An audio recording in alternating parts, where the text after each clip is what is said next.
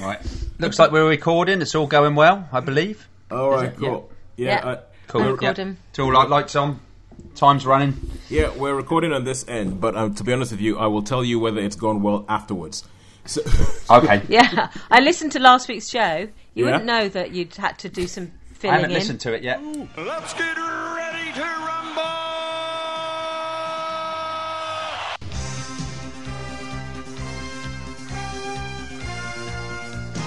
now let's kick this thing off. Hello and welcome to Netflix vs. Cinema, the podcast that goes to the cinema, watches films, stays at home on the couch, watches films, rates them all out of 5, and tells you which one is better. Which one is the better bang for your buck this week? Where are you better off spending your money? And this is the podcast that also realizes this week that 3 is the magic number. Because after last week, we had superfan Nina, who got in touch and said, it was a good show, but you know what? I do miss Sharon. So Sharon. No, bless. Sharon, how are Hey! you? Sharon, welcome back. Welcome back on the podcast. How are you Oh, feeling? thank you. Yeah, I'm good, thank you. I had time to get home, get clean, get fed and have a drink, and so I'm perfectly fit for the show this evening. Whereas last week I had none of those things ready by the time we sort of go on air. All right. So yes, it's been a better week this week for fitting everything in. But you did have my written present. Oh, yes. Oh, good Lord. Which I heard. You know what? I reckon, right? You know how people say that on, like, nowadays with Twitter and everything like that, people are a lot meaner on Twitter than they would ever be in person. I think the same applies here, that you were a lot meaner to that film when you were writing than I reckon you would have been if you were sat here. Well, I think you tend to be more concise, so I was thinking, okay, I could rant about this film, but let's just distill this into 2 or 3 paragraphs so that you could read it without getting bored. So I was like, I'm going to distill my rage into 2 easy sentences. You were raging, all right. I could see it in your face. I don't think I've ever seen you like that before. No, Sam. I did not really, like really that did not film. like that movie at all. I did not. The whole premise of it, the whole, what can we do to make John Rambo really upset? I know, let's just sexually torture his niece. Yeah. It was all about him. Oh, don't get me started. Don't start me. No, okay. Anyway, yeah. I haven't reviewed my score. I'm still only going to give it 1 star. Okay, but if it's any consolation, it seems like most of the world agreed with you, Sharon. Did they? Yes. And also, okay, so I spoke about superfan Nina, who is the unofficial 4th host of this show, pretty much, because she's pretty much here every week with us in spirit. And also, in the past, there was a time when Sharon, there were a couple of shows that we did and it was just the 2 of us, and she said, oh, you know what, that was really, really good, but you know what, I do miss Sean. So hey Sean, how are you doing? Hi, thanks guys. Hi everyone, how are you today? And thank you for that. Well, you see, now this is the thing. I just think that it's one of those things. It's like 3 is the magic number. It takes the 3 of us to put. Actually, what I need to figure out is what happens if we took one of us but replaced that one with somebody else. Huh. Oh. Oh, okay. You see, now because the 2 of you are actually in the same place on the Isle of Wight, you could very easily do this without me. You could just pull in a 3rd person, do something, and figure out. Oh, we see. That's who was holding us back this entire time. It was him. We couldn't do this. We're not that sort of people, Tozy. You should know that. Oh yeah, I totally know that. That's why I rest assured. That's why I don't. We would never cut you adrift. Yeah, I know. That's why I don't try harder. That's why I do not try harder. Yeah. You're the sun. We're just your satellites. We just orbit around you, Toes. Sharon, you see, I think writing that review last week has released something in you. I think it's released something in you. Like, oh yes, prose. It's been in me the whole time. Well, I try to conceal it. Okay, have you guys got the headphones in, because I can hear myself? No, yes, we've definitely got them in. Okay, all right. Okay, it's better now because I was hearing myself echoing back for a second. Oh, that was just for a moment there. Okay. Hello? Cool. Hello? Oh, you're there? Yes. Oh, there's your little face. No, your little face has come on the phone, and I thought it had been around. There's a big smiley face with your Peaky Blinders cap. Oh, yes. A couple of razor blades, I see. With Peaky. That's my WhatsApp picture. I took that on the set of a show called the Last Dragon Slayer or something like that. Yeah. Oh wow. Okay. It was some Christmas thing. It was some Christmas thing on Sky One about 2 years ago. Yes, I know it. Yeah, I know the one. Yeah. And I sat around on set for the whole day and never got filmed. But hey, It happens. It happens. That's showbiz for you. That is the glamour. But at least you do get paid. But I was going to say, sorry, Toast, about in there. Sharon, do you ever look at the extras now more? I do every On time. I do occasions? glance my Yeah, I eyes glance across about them now. and think, yeah. who's that lady there walking past? Or are you looking in the shop window or whatever? You know what I mean? So yeah, it's quite funny, really. Well, When you go to the cinema now. Yeah. Is that what? Ever since I started doing my extras, I guess so. adventures, Yeah. you guys are like, oh, we might see somebody we know. Yeah. Yeah, or just you, because you're the only extra we know. Well, I know another one, but yeah, you're the main extra we know. Okay, all right, cool. So now, I don't know about you, but I'm sat up here in the Midlands. I'm sat up here in my outdoor coat. I've got like really, really furry slippers on, straight up refusing to turn the heating on. I don't know what it's like down on the island, which is of course the sunniest place in the UK. What is it like? It's cooling down. It's Yeah, definitely cooling down. Yeah, definitely colder. I'm definitely into my long trousers now for work, and I have got my one-up hoodie on. I have my very thin hoodie for the summer, and then I've got one up before I start hitting coat territory. So I'm in my warmer hoodie for Right. work. So you know that I it's will getting start on colder. the undervest. I will start Yeah. on my old man vests really soon. Yeah. My old man white vests, And then Yeah. sometimes when I get up and I've got the white vest on, I feel like Marlon Brando in Because- A Streetcar Named Desire. You know what I mean? I think, perhaps I don't look so bad. Maybe if I beeped up a bit, I could be that Marlon Brando. In your wife beater, as the Americans Oh no, I call wouldn't. them, No, don't they? that's true. No, Yeah, you wife. don't want- Yeah, that's it. No, that's what. They Wife call beaters. them wife yeah. beaters, don't Wife, they? right, yeah, yeah. wife beaters. You they call know them the that. ones I mean, don't you? With the white. Yeah. Yeah, I just- prefer Yes. like a die-hard Yeah. vest. I might have to get one of those holy ones. Ones with all The the string crochet vest. string vests. Oh, the string vest. I wonder- Yeah, the string vest. I don't know if they're any good. Yeah. I've never that's worn like- vests up until about last year. That's like Rab There's C. a Nesbitt.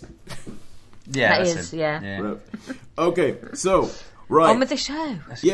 On with the show. But before we start proper, I just have to say something, and this is something that I am actually really, really, I'm kind of weirdly proud of, because the show last week.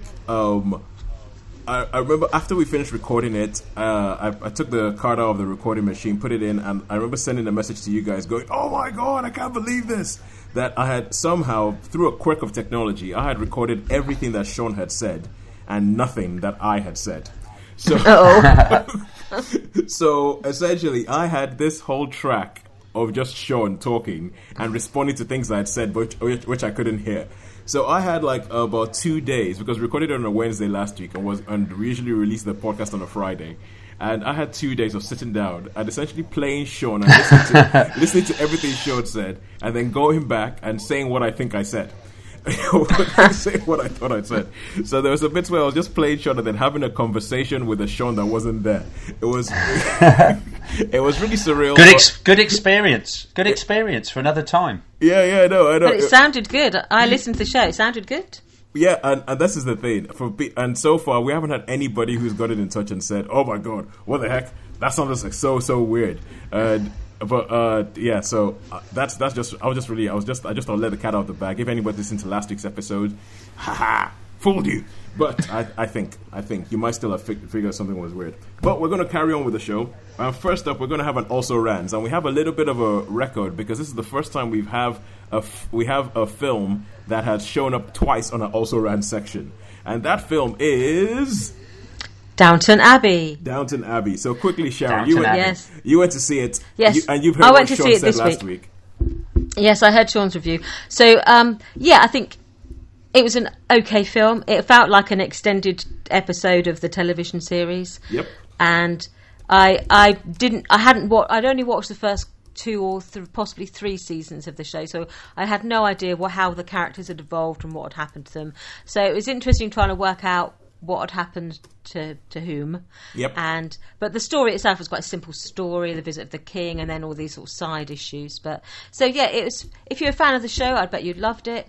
if you were like a casual viewer like me, it was entertaining enough for an hour and a half. I couldn't have stand it if it had gone much longer than that. But it was what it was. I mean, nice dresses, some swooshy dancing, and not much tension. So it is what it is. It was fine, and I'd give it a 3. All right, cool, good. So you and Sean are in agreement there. Yeah. Yeah. I mean, I did because I didn't know nothing about it, and it was I didn't find myself getting. There's nothing offensive. No. I know one of my friends thought where they'd had sort of scenes of homosexual life in sort of the 1920s in York, how they had like this underground club. She said she felt that was a little bit of a distraction to the story because it was like suddenly it was like a side. It should have been more of an issue, but it was treated like a. It was more side like story. some American speakeasy place, wasn't it? Did you think rather than? Well, yes, I didn't recognise it as anything sort of British really, but it was a bit of a side. And she said that was a bit distracting because it either should have been more of it or it shouldn't have been in there at all. So. That was the only sort of quibble one of my friends had. But on the whole, I thought, there's nothing to offend anyone in it. Did you like the plumber? That's all I want to know. The plumber? Or the plumber, the guy that comes Oh, yeah, in. he was just a smiley bloke, wasn't he? Yeah. Yeah, he was all right. Because I went to see it with a couple of people, and I asked them, well, in fact, there was three girls, and I asked them, and they all said that, 2 of them said the plumber, and the other one said... The footman. Yeah, something like that. Of the 2, I would have gone with the plumber. Oh, well, there you go, see.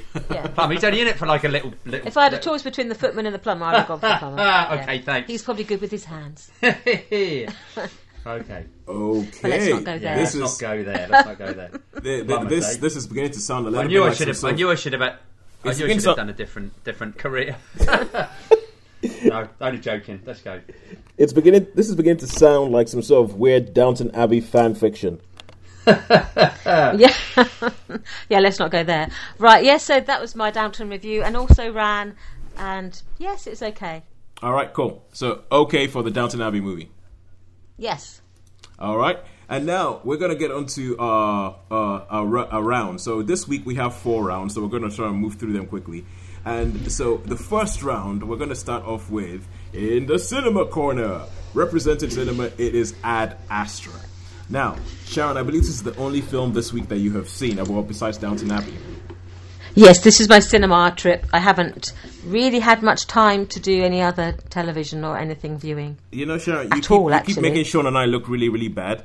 You make it look like you have a life and there's things that you can do out. You have other things and other things going on in your life, and Sean and I have nothing but the unrequited love of the screens that we gaze at. Of the screen. But anyway. Yes, I'm lucky if I can catch one episode of Forged in Fire. I mean, that's if I'm really lucky. So yes, I just managed the 2 trips to the cinema this week. That was part of my Okay, all right, okay, so fine. Ad Astra was my thing. Stop showing off the fact that you have a life. Okay, I've started the 7-minute timer now, so can you quickly tell us what Ad Astra is about? Ad Astra is about an astronaut. His name is Roy McBride, and he is played by Brad Pitt. He is the son of a astronautical, if that's the right word, legend, who is played, his father, who is played by Tommy Lee Jones, and he is this sort of legend, Dr. Clifford McBride.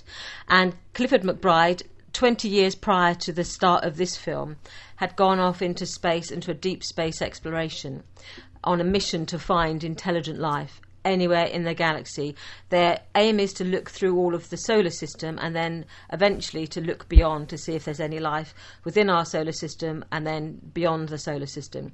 And he's basically last heard of, he sort of disappeared in the area of Neptune. So as far as we're concerned, the far reaches of space. Now, this film is set in the future where space travel is obviously much accelerated. Because at one point they go from the moon to Mars in something like 19 days. And normally, in our technology, it would take something like 2 or 3 years to get to Mars. So you know that it's in the future, but we don't know when. But it's certainly sort of technology more advanced than us, but it's still recognisable as an Earth that we would probably recognise. Yeah, it's kind of like advanced technology, but you still have to go to the moon using a space shuttle, but it takes a lot shorter. Yes. Yeah. So there's things that you think, and the suits all look very. So they're not sort of strolling around in their jumpsuits as in Star Trek, but they have sort of the astronaut suits are very recognisable as classic shapes and forms that we're used to. And so basically, there's whilst on a mission on the International Space Station, which is recognisable, but a couple of generations further on than we would recognise it as the International Space Station of today. Yeah, he's working on that when there's this surge. And the surge basically fries a lot of... It's like an EMP burst almost. It sort of fries a lot of electrical activity and it causes damage. And around the world, it's just caused devastation, 43,000 casualties as a result of this sort of electronic surge thing. And the scientists in the know have traced this power source back to the region of Neptune. And they think, could this be caused by Clifford McBride, who they now believe is not missing, but is in the region of Neptune still alive. Dun, dun, and dun. Doing strange things. Drama. And so then that's the story basically is then him, Roy, going to then find out what really has happened to his father by way of Mars on his way to Neptune. And then there's lots of inner conflict and inner drama ensues. Yeah, a few bits and bobbins is going on there. I think there's a lot of nods to other films in this, don't you? Yeah. It's like there's definitely nods to 2001. Hell of a lot of nods to 2001. I thought Silent Running. Silent Running's another one. Moon by Duncan Jones. And I even thought Apocalypse Now with the when he's talking to himself. Yes. With the the bit Martin Sheen has where he's on monologue. the boat. Yeah, monologues. Yeah, and he's doing a monologue in his. Well, he does a couple, doesn't he? But yeah, so certainly got nods to a lot of science fiction films, and that tone is very much low key. The low key colours, all the colour palette is quite sort of mellow and sort of low key. Yeah, it had very much that feel. I mean, to me, how I think they were going to do that, though, I did like that idea of them going to Mars because that was the plan. I think that is what the plan of what's going to happen. That is they build a moon base, and then from there they because they can get the extra. And the Mars base is largely subterranean, so it's all below ground on Mars. Yeah, that bit was a bit strange. And there's a couple of bits in this as well, which sort of digresses. I think with this film, didn't really know what it wanted to be. Whether it wanted to be a sort of thriller, whether it wanted to be a space film, or just the. I think you could, going back to my sort of prosiness, I think you could probably write a really decent essay on the uses of spirituality and religion in this film as well. Yeah. It is littered with biblical references and loads of nods to different sort of faith groups. So I think you could look at aspects of spirituality in this film as well, and find that there's several essays worth in there. Well, okay, the fact that you're referencing essays and stuff like that tells you, I think it tells you the kind of film this is. It's a thinker. Yes. It's essentially thinking hard science fiction, so to say, whereas one step removed. And it's really, and I think a lot of questions okay, what does things like isolation in space do to a person? Why do people go to the stars? And it has all these sort of philosophical questions in there. And I know that you were just talking about a lot of different films that it sort of references. For me, I felt like this film was where Gravity and Interstellar meet. Yes. Yeah, so I think there are nods to Interstellar as well. I think to watch this in IMAX or in one of those super large formats, immersive things. I think that's where you need to watch it. I wouldn't mind watching this again, but if I was to watch it again, it would definitely be on an IMAX. I'd scale it up a bit. Because I think I could see you're exactly right. Gravity. I mean, I saw Gravity in IMAX, and it was absolutely fantastic. And yet I've watched it when it wasn't, and it's like, oh well, it's not quite as. But because. Yeah, that was up in London when I saw it, and it was fabulous. I remember Gravity thinking, "Whoa," because that was an experience, Yeah. And although there were slow moments in it, you felt like you was actually in space. You see, now the thing with this film is that I think obviously when we talk about Gravity, this film is slow, and anybody should know it's slow, and it will not be everybody's cup of tea. I think that it's 2.5 hours long. It's 2.5 hours long of slow travel, of slow going through things. Yeah, let's go through. But then 2001 was like that. 2001 was like that, and people now look at that and say what a terrific movie it was. Yeah, I know. My point is, like, for instance, my brother, he was asking me to recommend a film to him, and if I was going to recommend a film to my brother, it would be, okay, something blows up and there's a happy ending, pretty much. So, because my brother tried watching 2001 and hates that film. He thinks like, he thinks like that's like the Emperor's New Clothes. It's pull the wool over everybody's eyes. That is not a good film in my brother's eyes. So, for my brother, I would not be recommending Ad Astra whatsoever, because it's a film where you want to sit down and it's going to be slow, and you want to do a little bit of thinking, and you want to figure out, maybe going to the moon is not the best thing. Maybe going up to the reaches of space, as noble as it is, might drive somebody mad. And so, like, there were things in this film that I totally expected. There's weird things where you have really, really famous actors who show up for like 15 seconds and disappear and don't show up in the film ever again. Yes, they just don't have much. And a lot of some of the characters you're thinking, they're interesting, and then they're gone. Yeah, gone. Because it's all focused on this Roy McBride, Brad Pitt thing. Yeah. So I think as you said, it's a film that we could talk about for ages. But I think the main thing I would say is it's thinky, it's philosophical, it's slow. If that doesn't sound like a kind of bag, avoid like the plague, because you will hate this film and hate the 3 hours that you sat down there for, or 2.5 hours that you sat down there for.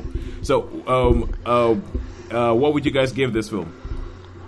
See, I liked it. I liked the pace of it. I liked the feel of it, and I liked what it had to say to me. So for me, I'd give it a 4. Okay. And I would say I have to say I do concur with Sharon on this. I thought it was a really, really good movie. I could totally understand what you say. If you don't like long movies or thought films you've got to think about, it wouldn't be your cup of tea. But no, I agree. I'm going to give this a 4. The thing is, I thought it was good. I enjoyed it. But there were bits where I was thinking, you're dragging a bit. And I, essentially, at the end of the film, I was like, well, that's what I thought was going to happen. so yeah, I thought that's what I thought was going to happen. And, so I'll give it a 3. Cool. Yeah, I'll give it a 3. All right, cool. And now, coming up against Ad Astra in the red corner, which is the Netflix corner, we have Disenchantment. Now, Disenchantment is the... Oh, hang on, let me just start this timer up. Disenchantment is the first TV series that Matt Groening, the creator of The Simpsons, has made for a streaming platform. So, obviously, he made The Simpsons, then which is still going. It's like this massive worldwide phenomenon. I mean, all I have to say is The Simpsons, and everybody knows what that's about. And then he made Futurama, which was all about the future. It was all about, okay, we're going to go into the future, and it's almost kind of like he takes the sort of Simpsons satirical, jokey thing and takes it from and applies it to a future world, which he was really talking about our world, but it's like a future world where people can fly around and all that kind of stuff. And Disenchantment is a show that sort of takes that sort of same Futurama template, but applies it to sort of fantasy world, or like I keep saying this word wrong. Medieval. Sharon, medieval. That's how I always say medieval because medieval. We'll go with that. Yeah. Okay. So because that's how we say it in England. Yeah. So yeah, it applies it to a medieval sort of time frame. And in this, you have the main character is a princess called Princess Tiabini, but she is not. She's kind of like almost. She's not your typical princess, let's put it that way. Well, everybody is like a big part of the first season was all about her being like. Oh, by the way, this is season 2. I finished watching season 2, and a big part of the first season was all about her, being married off to somebody so that they could unite 2 kingdoms. And she's like, I don't want to get married to somebody. I want to go out there. I want to get drunk. I want to go out party. As she's known in the town because they live in a place called Dreamland, and she's known in the town as just this crazy wild child. I would say think Prince Harry, before he grew up and grew a beard.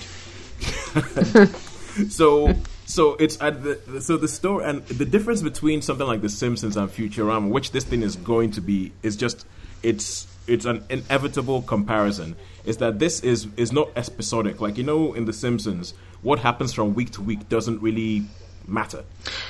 Yeah, you can watch it in any order, and often they show them in random order, don't they? Yeah, they show. Yeah, it doesn't really matter. It's like, oh, this happened. Forget about that. This happened. They've been 10 years old for like 10 years.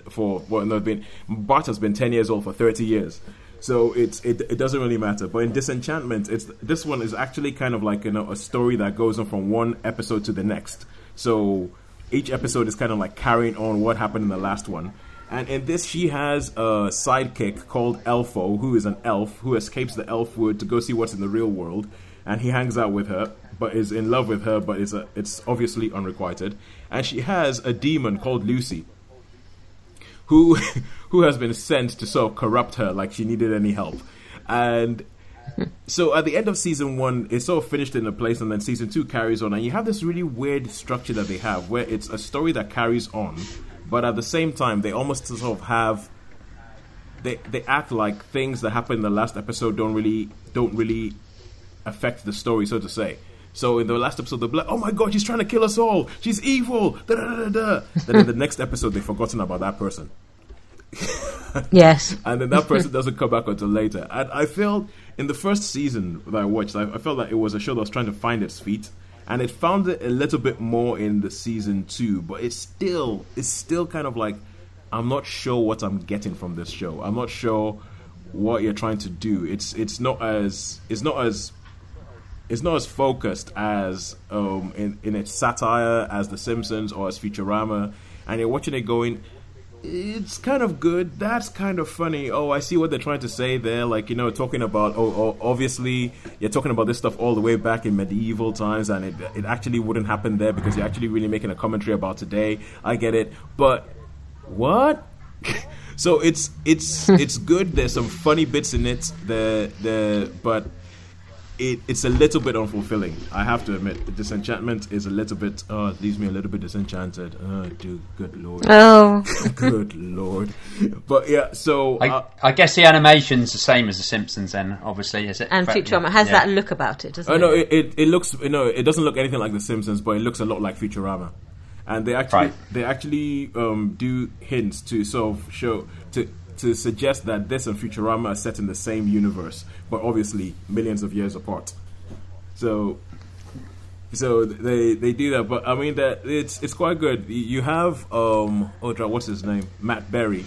Matt Berry plays a prince who gets turned into a pig by drinking a weird potion and everything like that. He's quite funny. The King Zog. The characters are quite funny, but there's some times where it just doesn't sing. Like, I mean, if you go around about seasons 4 or 5 of The Simpsons and some of Futurama's episodes, they absolutely just sing, and you're like, okay, now this is genius. And this show suffers because it's always going to be compared to them. It doesn't quite sing. It's a little bit labored in places, and there's some times because they do some sort of cliffhangers for you to come back for the next episode. And I think I will watch the next. I think I will watch the next season of Disenchantment. But I'm not particularly waiting for it or baying for it or going, oh my god, yes, please, bring it now. So, yeah, I'll give it a 3 out of 5. Okay. 3. Cool. Okay. Disenchantment. So, yeah, that is round 1. Ooh, look at that. That's interesting. Cinema versus... okay, that's it. Okay, we'll talk about that later. Now, we're going to go back to cinema. And we're going to talk about a film that we held up from last week. And this was a film called Wolf that, Sean, you saw. Wolf. I did, yes. Yeah. And we're talking about that it's interesting because this seems to be a companion piece to another film you saw a couple of years ago. That's right, yeah. On the mainland, I saw a film called The Necromancer. And we did do a review of that. I'm sure I did a review of that. Yes. Now, this is obviously done by the same people, or... I mean, I don't know to see if it's done by the same people, but it's more or less shot exactly the same. And it seems to be shot... These films seem to be shot in that natural light. Yes. You know, like The Revenant? I know, yeah. You know how The Revenant was? And... And this story, basically, this is like, it's in Britain, and they decided there's something going on up in Scotland, up in Caledonia. So the Romans, it's Romans times, the Romans decide to send 10 of their best men up there to find out what's going on. They've heard there's this plague, horrible plaguey type thing. It starts off really, really slow, to be fair. It starts off, and there's a lot of... like shots of the forest and scenery shots, a bit like, I don't know if you've ever seen those films like Centurion. Yeah, and Centurion. It's the shot. They seem to dwell a lot of time on the woods and the valleys. Well, and in the those hills. days, Britain was largely forested, wasn't it? It was. Yeah. And it looks really, really, visually, it's... And there are lots of myths about... The Romans had these strange ideas about all the monsters and the dragons and things lurking in the British Isles, because it was a misty, shrouded, forested land of weird people. That's it. And I mean, there are a couple of... There's they do. And there's they have the woad and all that, because they've got a scout, they've got like a scout who's like a woman... I don't know what you call them, Briganti or whatever they were. Whatever up in tribe, there, whatever part of the country they're from. That sort of, but slowly and surely, things happen and they hear noises. This film, it's really, really strange. I don't know whether I like this film or not. It's difficult. It's difficult. No, it's really difficult to say. I thought visually it was really good, and I think it could have been a lot better. I think they could have turned this into perhaps. Like I'm trying to find a horror movie that would scare me. Because there's quite a lot of suspense. It builds up. Is it aimed is it supposed to be a thriller or horror, or what is it? I should imagine it's sort of aimed at the horror genre, I would think.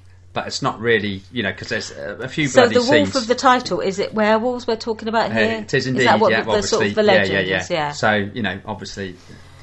So, and obviously certain things happen. I don't want to give any plot spoilers away here, but... And to me, I don't know, they didn't... Is it sort of Dog Soldiers like, but set in the Roman times? I would say that it's not as good as Dog Soldiers, but similar sort of thing. Similar to Dog Soldiers. Definitely along those lines, British film. British, obviously low budget. Yeah. Go on, sorry, Kitos. Is it like one of these films where... a group of Roman soldiers go up there and then start getting picked off one by something out there in the woods. Something out there in the woods, yeah. So, and you hear the noises, and you never really actually... I think what's disappointment... it's not really... They're not like... Because in Dog Soldiers you do get to see the wolf, it's more suggested than... A lot of suggested, and then towards the end you actually see. Well, actually, one of my favourite films, Snow Beast, the 1970s version, you don't actually see full-on Snow Beast until towards the end of the film. Yeah. So that goes along these lines. But the acting is very much the same as Necromancer. So I wondered if some of the actors are the same, perhaps. So it looks like it to me. I mean, I don't really go too much in like productions, but I would imagine that they would have been so I'm just having a look on the computer here, and he was the same producer. Same producer, so obviously but you say it's the same producers, but are the films actually linked? Like in the storyline of the film, is the storyline of this film linked to Necromancer? No, I wouldn't say so. Because Necromancer takes place in the Napoleonic times. So that's I need to check out the Necromancer, I think. It sounds like it could be one of my top of films. So the Necromancer, it was ran along the same lines, but it was basically British soldiers deserting from the Napoleonic Wars and going into the forest because it's basically the only way, and encountering some strange things. I think these films and this wolf film is one you're either gonna like or think what a load of rubbish that was. Not waste all that time for you. Pardon? I can't find this film anywhere. I can't find anything about this film. Wolf 2019. If you put in Wolf 2019, you should. Okay, cool. Yeah, it came to the islands. It came to Cineworld on the Isle of Wight for 1 week. Literally had 2 showings, so it had something like 14 showings for 1 week. Then it disappeared because I was on holiday that week. Otherwise, I probably would have gone to see it. You've probably gone to see it. So you were aware of it, yeah? I saw it on there. I thought, what's Wolf? And then I looked up something about it. And thought, I should go and watch that. And then when I came back from my holes, it was not there. I tell you, it's so weird, Cineworld. But the Isle of Wight Cineworld is a bit strange like that. You often get films for just 1 week. Yeah. Because often you think, surely a 2-week run is like the minimum. But no, we just get them for 1 week. And then you don't get films which are really big, and they even show the trailers for. I mean, there's a film I really wanted to see called The Farewell, which I wanted to see, but it's out there. And so I'm going to have to rely on you for that one, Toes, if you get a chance. The Farewell, that's not on the island. No. They just don't even come. And it won't come. Okay, now other sort of like regular listener. We have two regular listeners. Other regular listener, Holly. We're gonna have to rely on her for that because she got in touch with me, going, "Have you seen The Farewell? Loved it." And I couldn't. The Farewell is not showing anywhere near me.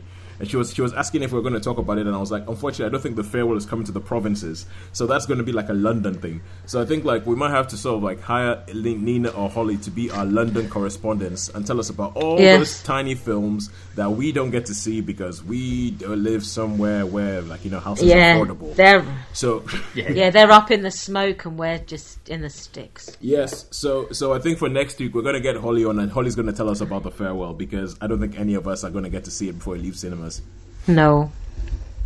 All right, cool. So, Sean, how many stars would you give Wolf? Well, as I say, I'm going to have to give this a 3 because I don't know. I didn't hate. Put it this way, I didn't hate it. I think it could have been a lot better, and I think it could have possibly, gone way up high. But there were some moments in it where there's just a few things that I had a few issues with, and I thought, well, I don't know. So so I'm going to give it a 3. I'm going to be a wishy-washy 3 on this one. Do you think it got held back by his budget or something like that? Possibly, yeah. Possibly because it was obviously done on a very, very small budget. You could tell that.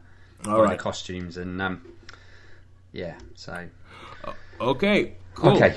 Good. And now, thank you. So that is the second. That's the beginning of round 2 with cinema, and now we go back to Netflix or the Netflix world to a show that Sean you claim to not like. You came onto this, 3 shows ago. Last week, yep. No, 3 shows ago, you started off going, yeah, you know what, I started watching this show, everybody's been raving about it, I don't think I'm going to keep watching it, it's not that great. Last week you came on and you were like, yeah, I finished season 1, but I'll start watching season 2, but it's not really that great, I don't think I'm going to keep watching it. And here we are on this show, and you have finished watching season 2. So you claim to not like this show, but you keep watching it. Now. Well, I guess the reason why, Tozen, is I thought, well, I better have something to review. So, and I got halfway through the second season, I thought I better see the second half.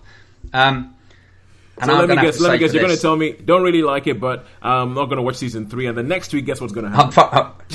I'm exactly right. Yeah, you can read me like a book, can't you, mate? You read me like a book, yeah. So this is Peaky Blinders season 2, by the way, for anyone who's wondering what it's about. It's just like Peaky Blinders season 1.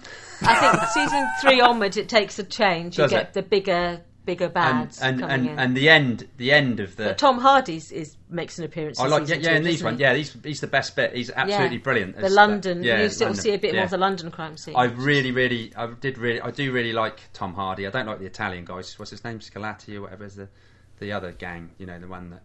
Oh yes, I can't remember. Yeah. But the end of this series, Tom Hardy's character. Definitely Tom Hardy. But the end of this, the last episode in this series, really, I thought you have got to be kidding me. So I'm afraid that's probably done it for me. Just that one. But you tell me that the other ones are better. Well, no, I think I don't say they're necessarily better, but you get differently. Like the season 3. Yeah. It's not a spoiler to say in season 3 you encounter the Russians. Ooh. Who are fleeing Tsarist Russia, where it's just they're Tsarist Russians who are fleeing into Britain because of the revolution. So they're White Russians, as the term was, because they're Tsarist. That'd be interesting. And so you have sort of things with the Russians in season 3. In season 4, you encountered the American Mafia. Oh right, okay, American Mafia. Now we're talking. They come to Birmingham, and then in season 5, obviously it's the more political world. Yeah. Oh, right, okay. Well, I may do then. You never know. I may start watching again because I do like Tom Hardy. Tom Hardy is class. Total class, isn't he? He's everything commended. I must be fine. That's how they get you, Sean. That's how they get you. That's how they get you. Yeah, they do. But with old Cillian there, right, I'm starting to find myself getting a little bit fed up with his cigarettes, staring, tapping, and thinking, and obviously in his own thoughts. And I'm thinking, come on. Season 1 and 2 are the most similar in the Peaky Blinders world, because you've got the similar structure for both of them. And I think when they start expanding the world a little bit, you begin to. But you can understand the ending of series 2, can't you? Remember it? Yeah, I do remember. Yeah. I mean, Yeah, well, anyway, that's and that's happened a couple of times, cars and stuff and all that, and I'm like, whoa, and I just, charm life, I guess. Yeah. Like, is he Irish? He's Irish, but the character isn't. No. Yeah, character's a Brummie. No. They're Brums, yeah. They're Brums, and they're with sort of gypsy ancestry rather than Irish, so they have more of the the sort of the luck of the Egyptians. That's it. They have more of a mythology about them. Yeah, and also his sister. What's his sister's name? Like the matriarch of the family. Pole, yeah, but Pole and. Is that the one played by Helen McCrory? She's getting on my nerves a bit, you know what I mean? Helen McCrory. Oh, yeah, she does wind up all the way through. She's pretty good in the first one, but I'm getting fed up with her now. She's like, oh, come on, silly woman. So I think if you're going to be annoyed by them, then they carry on being annoying. They don't really change in any way. I mean, I think that Esme's quite a good character, the one that's married to the other one, because, she's sort of, she knows, although she acts a bit dumb, she's quite smart, so she's smarter than what they think, and I think he, what's his name again in the series? Tommy. Millions? What's his? Tommy. Yeah, Tom Shelby. Tommy. Yeah, I reckon he sort of takes quite a lot of credence with because he often says, doesn't he? Oh, let her speak. Let her speak. So, although he does, but yeah, strange. I don't know. I just finding it. See, I haven't actually managed to finish watching season 5 yet, just because it's booking television time in my house is a bit tricky. Yeah, but sure. I am so desperate to see the last 2 episodes of season 5. So if you would have, just out of interest, Sharon, what would you have given season 1 and season 2? I really rated season 1. I mean, I've seen season 1 2 or 3 times, so I would give that a solid 4. Okay. Maybe, and I would say the second subsequent series I haven't loved them as much no. So they would be 3.5 / 4 rather than a solid 4.5. So I would sort of rate the first one really highly, and the other ones less so. So I'd probably say start off with a 4.5, then go down to a 4, then 3.5, and then I'd probably stick around about the 3.5. Right. Yeah, I mean, I may, if you said Russian Mafia, that's quite, or White Russians, that's quite interesting, and probably the same thing will happen, sort of dodgy deals and lucky breaks. Yeah, and he's got a charmed life. You sound like have you seen it at all, Toast? Just that interest. I haven't seen it. I haven't seen any of it, but it sounds like how I feel about The Walking Dead. So, Sean, what would you give Peaky Blinders season 2? Season 2, purely for Tom Hardy, because I like Tom Hardy. I'll give it a 3. But I can't give it any more than that. Yeah, okay, I can't give it any more than that. All right, so 3 for 3, and shall give it a 3.5. Do the third, carry the 1, and then divide it by 2. All right, cool. That gives us a. No, that's wrong. Oh no, that's right. Okay, cool. And now we're gonna go from for one BBC property to another BBC property, and this is going over to Fleabag, but not the show on BBC 3, but the origin of the show. So a couple of weeks ago, we spoke about the National Theatre Live, where Sharon, you were talking about Margaret Atwood, and you went to see the Margaret Atwood in the cinema. And the same day you were talking about that, that we spoke about that on the show, I was, if I remember correctly, surrounded by naked people at Goodwood. Oh, by the way, I showed up on TV in the Goodwood. Oh, did you? Yeah. If you go onto the ITV hub and you look for Goodwood Live, the live show that they did, it starts off with the sort of like Italian Job homage, and I have maybe a half a second thing on the screen, but it's very, very obviously me doing my most hammy Big William impression of driving the bus and with a cigarette in my mouth. I mean, I watched the thing and I was like, oh my god, that is terrible.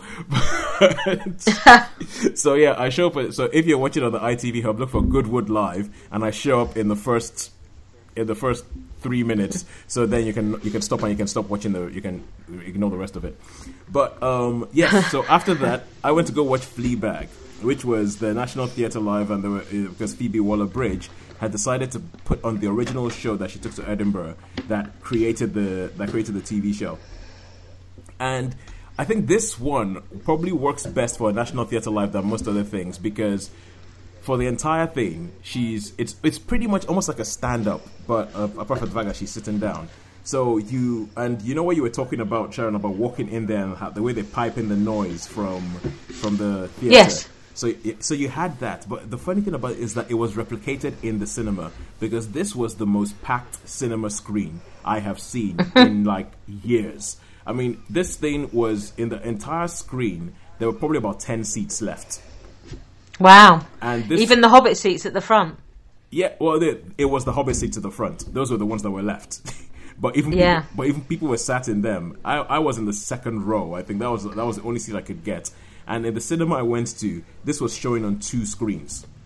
So it was doing wow. So it's seriously popular. Yeah, it was seriously popular.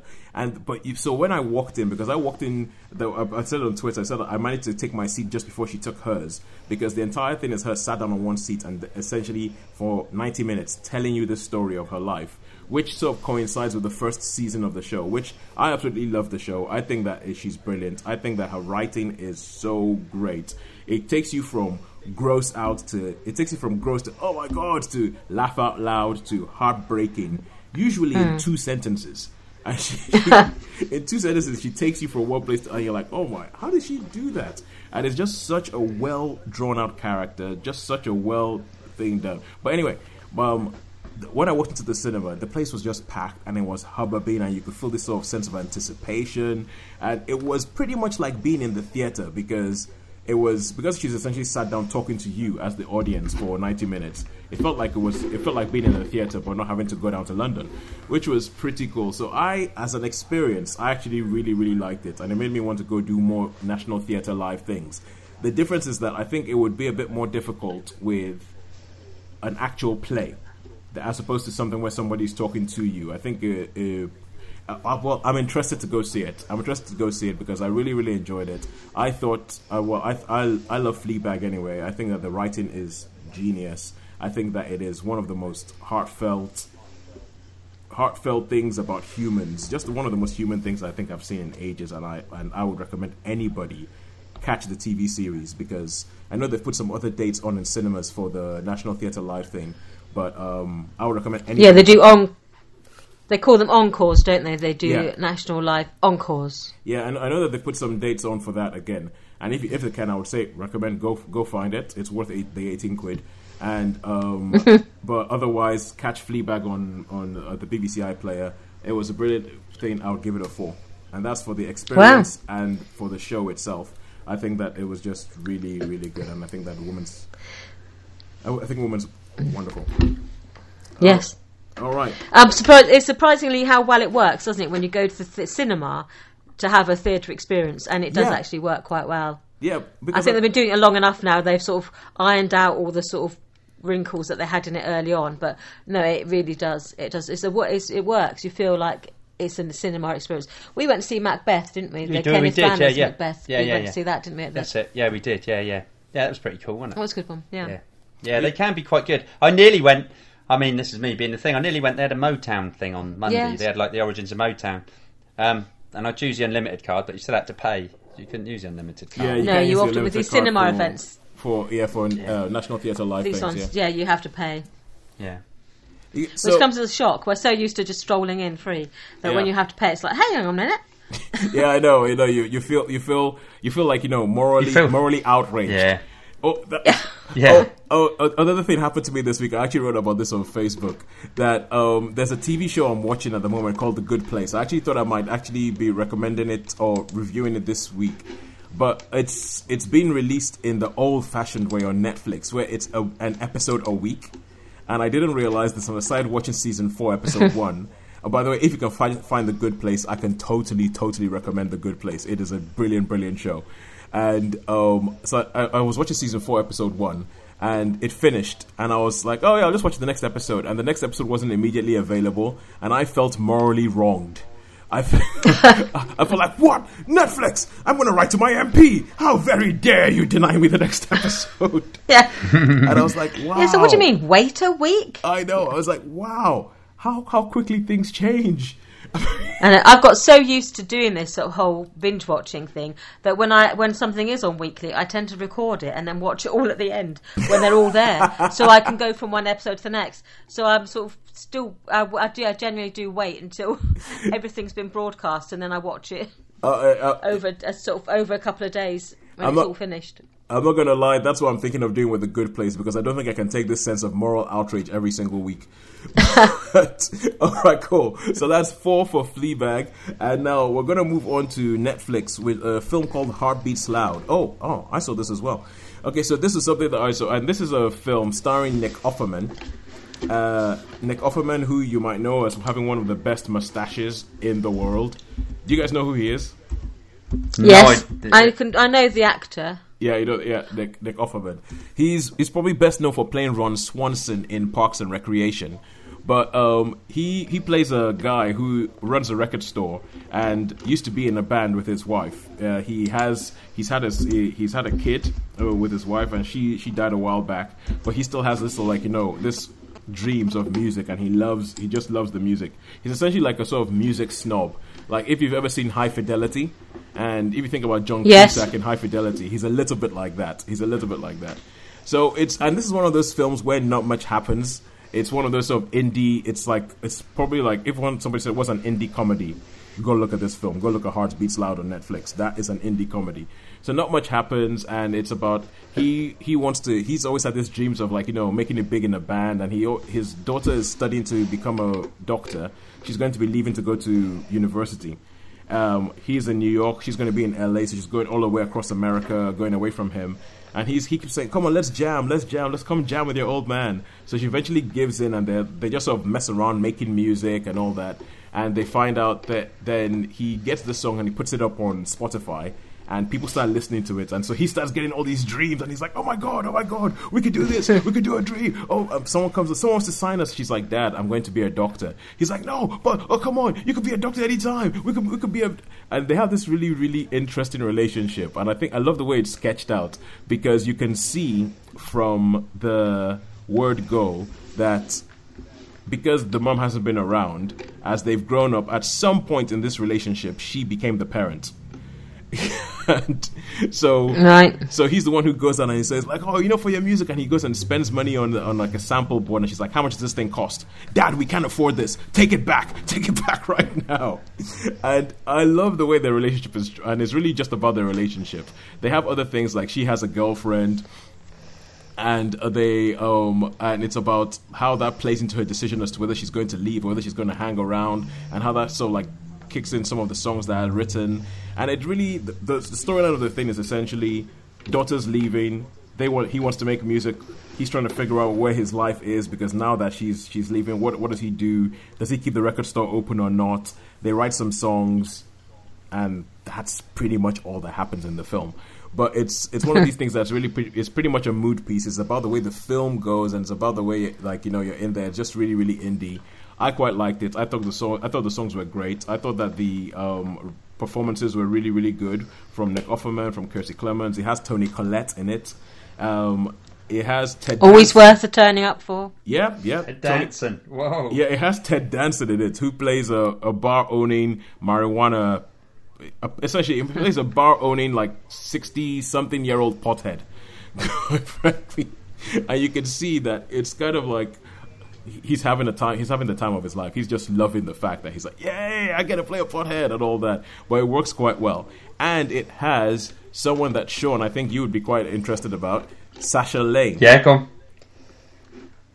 on, remind me. Sasha Lane, American Honey. Oh, American Honey. Oh, right, okay. Oh, wow. I wondered what had happened to her, because she sort of appeared in that, and then, oh, right, okay. That's interesting. Yeah, she was in Hellboy that you saw earlier this year. So. That's right, yeah. Yeah, but she's in there. She plays the daughter's girlfriend. So she plays the girlfriend of Kiersey Clemons' character. And I thought it was quite a nice film. It was quite a charming film. And it's the kind of film that I watched, and one of the songs I actually rewound so I could listen to the song again. Which was... okay. Yeah, it's a song that Nick Offerman sings about his character losing his wife and having to raise a kid and all that kind of stuff. It's a really, really good song. I think it's called Shut Your Eyes. But I would recommend... if you like songs, if you like films about music or films about people writing songs, I can recommend this film a lot. I would give it a 4 out of 5. Wow. High scoring week. There you go, high scoring week. Yeah, wow. Yeah, but I might have to check that one. Yeah, but a bit like with Ad Astra, I will warn you, if you don't like indie films where nothing much happens, avoid Like the Plague. Yeah. I quite like indie films where not much happens. Yeah, they can be quite good sometimes, can't they? Yeah, they can. I think this is one of the good ones. It's one of the good ones. So Hearts Beat Loud. I would recommend it. Right, and we're rushing through this because I want to get you guys out of here in about 10 minutes. So now we go back to cinema and we have a film called Ready or Not. Ready or Not, yeah. Sean, I've been talking for a while. All right, have you seen this? Yes, I've seen it. Yeah, you've seen it. You haven't yet, have you? No. Okay, yeah. So Ready or Not, basically, story.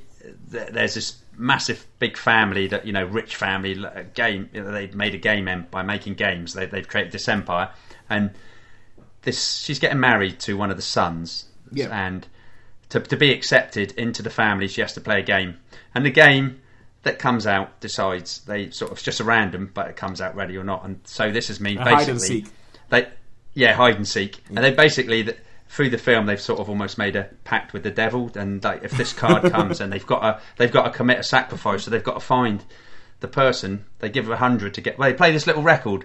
They go we hide and seek anyway, and then so she has to peg it, and obviously. Oh, so it's a horror film then. I guess so. I guess you'd call it. It's like a comedy horror film, okay. maybe. I think I'll put it. It's kind of like the Evil Dead, like the Evil Dead movies. Are they comedies or are they horrors? Are they comedies where horrific things happen, or are they horror things with funny moments? Yeah.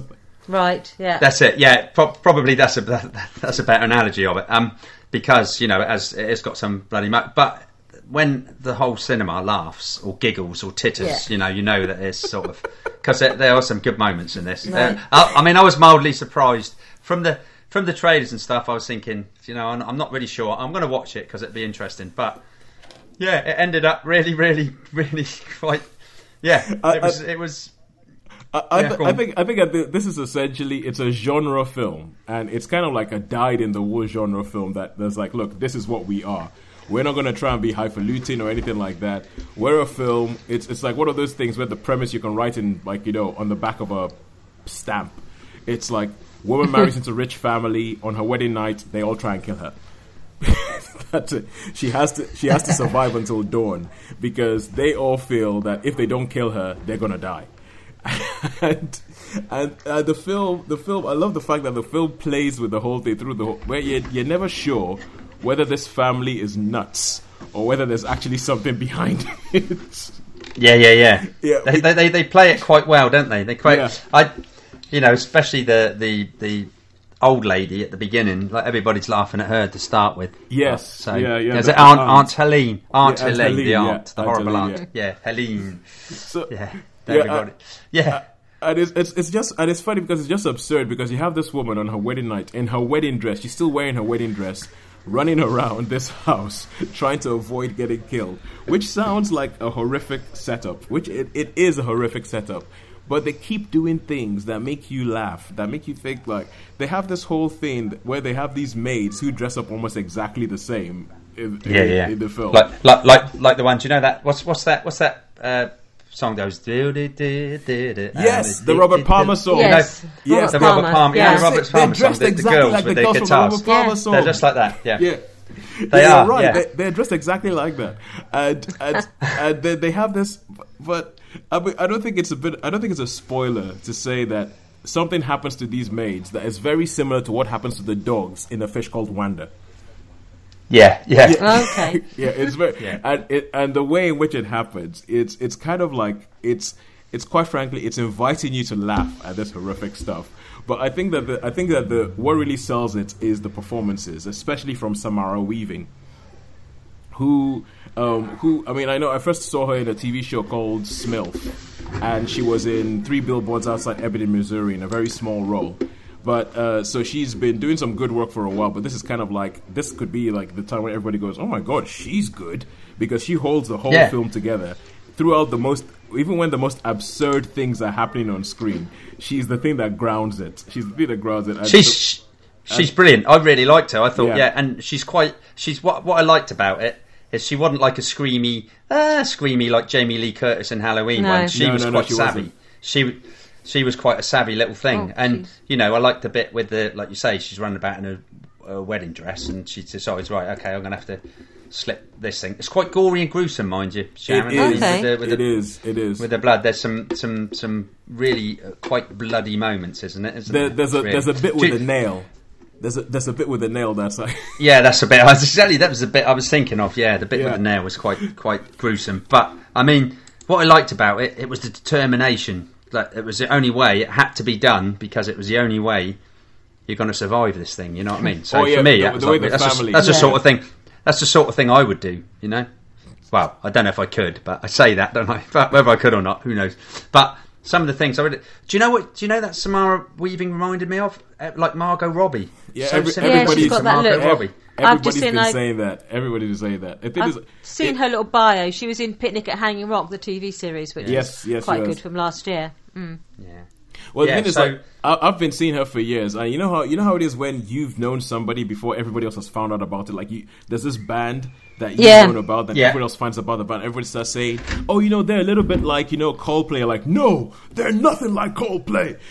and I feel a bit like that because I've been watching it for a while, and I've never thought Margot Robbie, and now this film's coming. Everybody's going, "Oh yeah, she's got a little bit of the Margot Robbie about her." I'm like, no, she's Samara Weaving. She's her own person. Yeah. When I saw Samara Weaving, I wonder if anything to do with Hugo Weaving from Peaky Blinders, but it's not, I don't think, is it? It is. Hugo Weaving is her uncle. Yeah. Oh, right, okay, so it is part of the family, right. Cool. She's part of the family, but I think it's one of those things where I think essentially this is the kind of film where she's so good in this film that you don't want to sort of like compare her to anybody else, or you don't want to mention the fact that she's Hugo Weaving's niece, or you don't want to mention the fact that, or you don't want to even mention Margot Robbie because you're like, no, she is great, and she holds this film together, and she makes you, she holds you through everything that goes on. And some of her one-liners, like there's a bit where she just walks around, she just goes, "Oh, effing rich people." Yeah. Yeah, you're kind of like, you're just kind of like, the fact that that's her reaction to all this is like, it's not that they're stupid or they're evil, or it's just that they're rich. That's what it is. I mean, I like these sort of characters. Anyway, I like I don't know what it is. I think strong female characters. I like because I like Sigourney Weaver in Aliens and Sarah Connor in the Terminator, or the second Terminator one. And I just think because you see in so many films where they're just like they sort of give in, or they're like screamy screechy. Where's the big strong man to come save me? Run away. Yeah. In here, she she really holds it together, and she holds herself together, and quite I can't really find anything that's really stupidly done, you know what I mean? Like, apart from the family being a bit dumbass, but for her, she's there's none of those. Oh, don't do that. Yeah. Well, she's pretty cool. She's good. The thing about it is that you look at the family and you just think like the fact is that the family don't do this often. Like but you can see it's like they're these incompetent bunch of people who feel we have to do this thing, but they're totally ill-equipped to do it, which is what they have. Like the daughter that's a cokehead, and oh my god, and it's I just think it's so well sketched out. It's so well drawn out. I would give it a 4 out of 5. I enjoyed the film a lot, even though there were bits that made me wince, and there were bits where I was like, okay, I know that's funny, although I'm not sure I should be laughing, but that is funny. They are trying to make me laugh at something horrific here, and they're succeeding, but I don't want to laugh. So I would give it a 4 out of 5. I thought it was really, really good. I'll give it a 4 out of 5 too. Yeah, cool. Definitely, I'll give it a 4 out of 5. So so that's pretty good for that one. All right, that's pretty good for Ready or Not. I mean, we would totally recommend it. We've had a good week, and now Sean, it is up to you to let us know, are we going to have a totally good week? Because we've had nothing below a 3 so far. Is this going to round us off in that way, or is this going to be one of those things that, like, how you always complain about how, I think it was 2017, you said the endings of movies just kept letting you down. That the films they'll go really, really well, then they get to the end, and then the end will just be like... So, how do you? Yeah, I'm sure you're psychic, or you've got some sort of camera that lets know, like that I'm gonna. Yeah. So that's exactly sure, right. Is this going to be your typical 2017 blockbuster? We've had a good show. Are we going to end on a good? Are we going to end on a good note, or is it going to get messed up? Let us know. Okay. Well, it's probably going to get messed up, I'm afraid, because oh no, because I'm going to have to say this film I watched, The Wolf Brigade.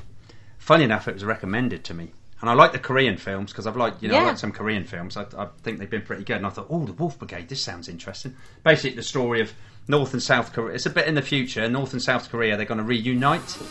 So they're going to reunite, but that doesn't sound like a good idea to me. No, doesn't sound like a good idea. But obviously, so they're going to reunite.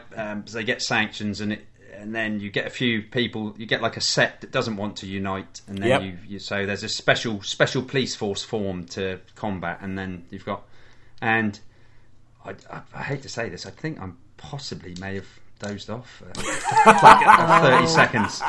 I think I might have dozed off in this one because I was sort of watching it and I thought, I better watch Netflix. Something on Netflix. This looks good. Been recommended. I'll watch this.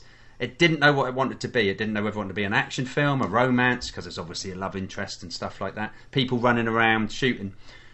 The thing is, what's so disappointing is the actual titles when it's explaining everything, North, South Korea, and it shows, it shows like maps and shows what's going on and stuff. I was really, really into that. I thought this is going to be good, and it starts off with a bit of a riot, and I thought, this is interesting. And then it's just like, what's happening now? Now it's just getting bogged down. It's getting really, really So who are the actual Wolf Brigade? Well, they're like a police thing that's been set up. They sort of set up to a special unit within the police, that are like elite troops, basically. Okay. And they're special forces. They're special forces, special forces that are made to try and combat these, because the people who don't want the unification, the group that don't want the unification, they're pretty good as well. So, and you've got the odd action scenes, and you've got a lot of running around, and you've got a lot of I think goings on. Yeah, it's not really the best, Toes. So you did read it right. I mean, in fact, I would say I'd start. Maybe it's just because the start of it was so good. So far, the credits at the beginning were really good. The credit at the beginning are excellent. I mean, that would be the credits at the beginning would get like really, really high. Yeah. Right, just for the credits. That bit that had been short lasted maybe, I don't know, 5 minutes. Yeah. I was like, yes, this is good, because what I mean, they show maps, and they show it grabs you, and it's like, and then is it a bit like nice actions? Is it a bit like what for me is the height of the film that starts off strong, and then as the film carries on, it's like watching a piece of fruit go bad, which is Terminator Genesis. That film for me is the height of that. Like, it starts to be like, this might be all right. Yeah. Oh, this might be going on. Oh, wait, what's happening? Wait, no. Yeah. Oh no. Yeah. It ended. Oh crap. Oh no. Oh no. That's it. Oh good lord. No. Yeah. It ends with it's like, it was exactly that, Tozen. Starts off nice premise, looks good, and then it just went long, dull, boring. The odd bits of action here and there. Not sure if it wanted to be a romance. The acting was bad. Yeah. So I'm gonna just give this one a 2-star, I guess. Oh no. 2-star. What a way to end a show. What a way to end a show after it's so good. I'm sure you knew something there. Yeah. Well, we successfully. We have successfully made a 2017 blockbuster. Yeah. Yes. We have made a 2017 blockbuster. It has given you the kind of ending that you absolutely hate. So yes. It does. Indeed, yes. Big letdown. But never mind. I think the worst thing as well is it was recommended to me. Oh. Yeah. By somebody somebody who's never trust them. Well, is it by somebody whose opinion you valued? No, not really. It was someone pretty random, because we were talking about Korean movies, and someone said, you like the Wolf Brigade? I thought, okay then. So I talked. It's really, really strange. Yeah, he's like never listen to them again. No, I won't. Well, I will. But I mean, it is funny, isn't it? Because you recommend it's film, maybe you liked it. Yeah. Oh, okay. I think he was a bit. I think the guy I spoke to was a bit like the Ted Danson character, though, that you were talking about, because he only remembers films when he's like. He says to me, I said, oh, have you seen so and so film? He goes, I think I might have, but I can't remember if I have or not. So and I think he just spends his time when he does say the films. He goes, "Oh, this is a good film. What was it? What's that good film?" I thought, I can't remember. He said, so. But anyway, there you go. Okay, all right. Enough said about Sean's friends' extracurricular activities. The less said about that, the better. So yeah, definitely. So Oh, but speaking about Korean movies, I was talking about my brother and how, like, for him, something has to blow up and he has to have a happy ending. So he was like, I don't want to watch any film that, essentially, the kind of film that, the kind of film with an ending that makes you think about life. That is not my brother's cup of tea. He's not gonna. He doesn't want to watch that. And so I started going through Korean action movies, and I recommended The Villainess to him. Oh, that's great. That's a good movie. Yeah, top movie. I think the Villainess. I think it's a great film, but I feel like the first 5 minutes of the film, just kind of like they throw you into it, and it's like head and shoulders above the rest of the film, quite frankly. And yeah. And my brother, he started watching, and he was texting me as I was watching. He was like, "Oh my god, what? Why have I never heard of this film?" Although, Sean, remember how when we watched it, we were worried that we might be inadvertently racist because there were characters in it that we had trouble telling apart. yes. Apparently, indeed. It's not just us. My brother had the same problem, and everybody I know who's watched this film has had the same problem. And it makes me wonder. I need to watch this film with a Korean person to figure out if this is actually something that they just messed up in the filmmaking and picked, and they didn't make it clear who was who. Because I think there's some flashbacks in the film that you're really not sure what the heck's going on, and so I'm on a job to find a Korean person and say, all right, please watch this film and tell me, did you get confused as well? Because then I'll find out whether I am actually inadvertently racist or not. But I'll leave you out of this, Sean. I'll leave you out of it. Okay. All right, cool. All that's left to do this week is to tell you who won.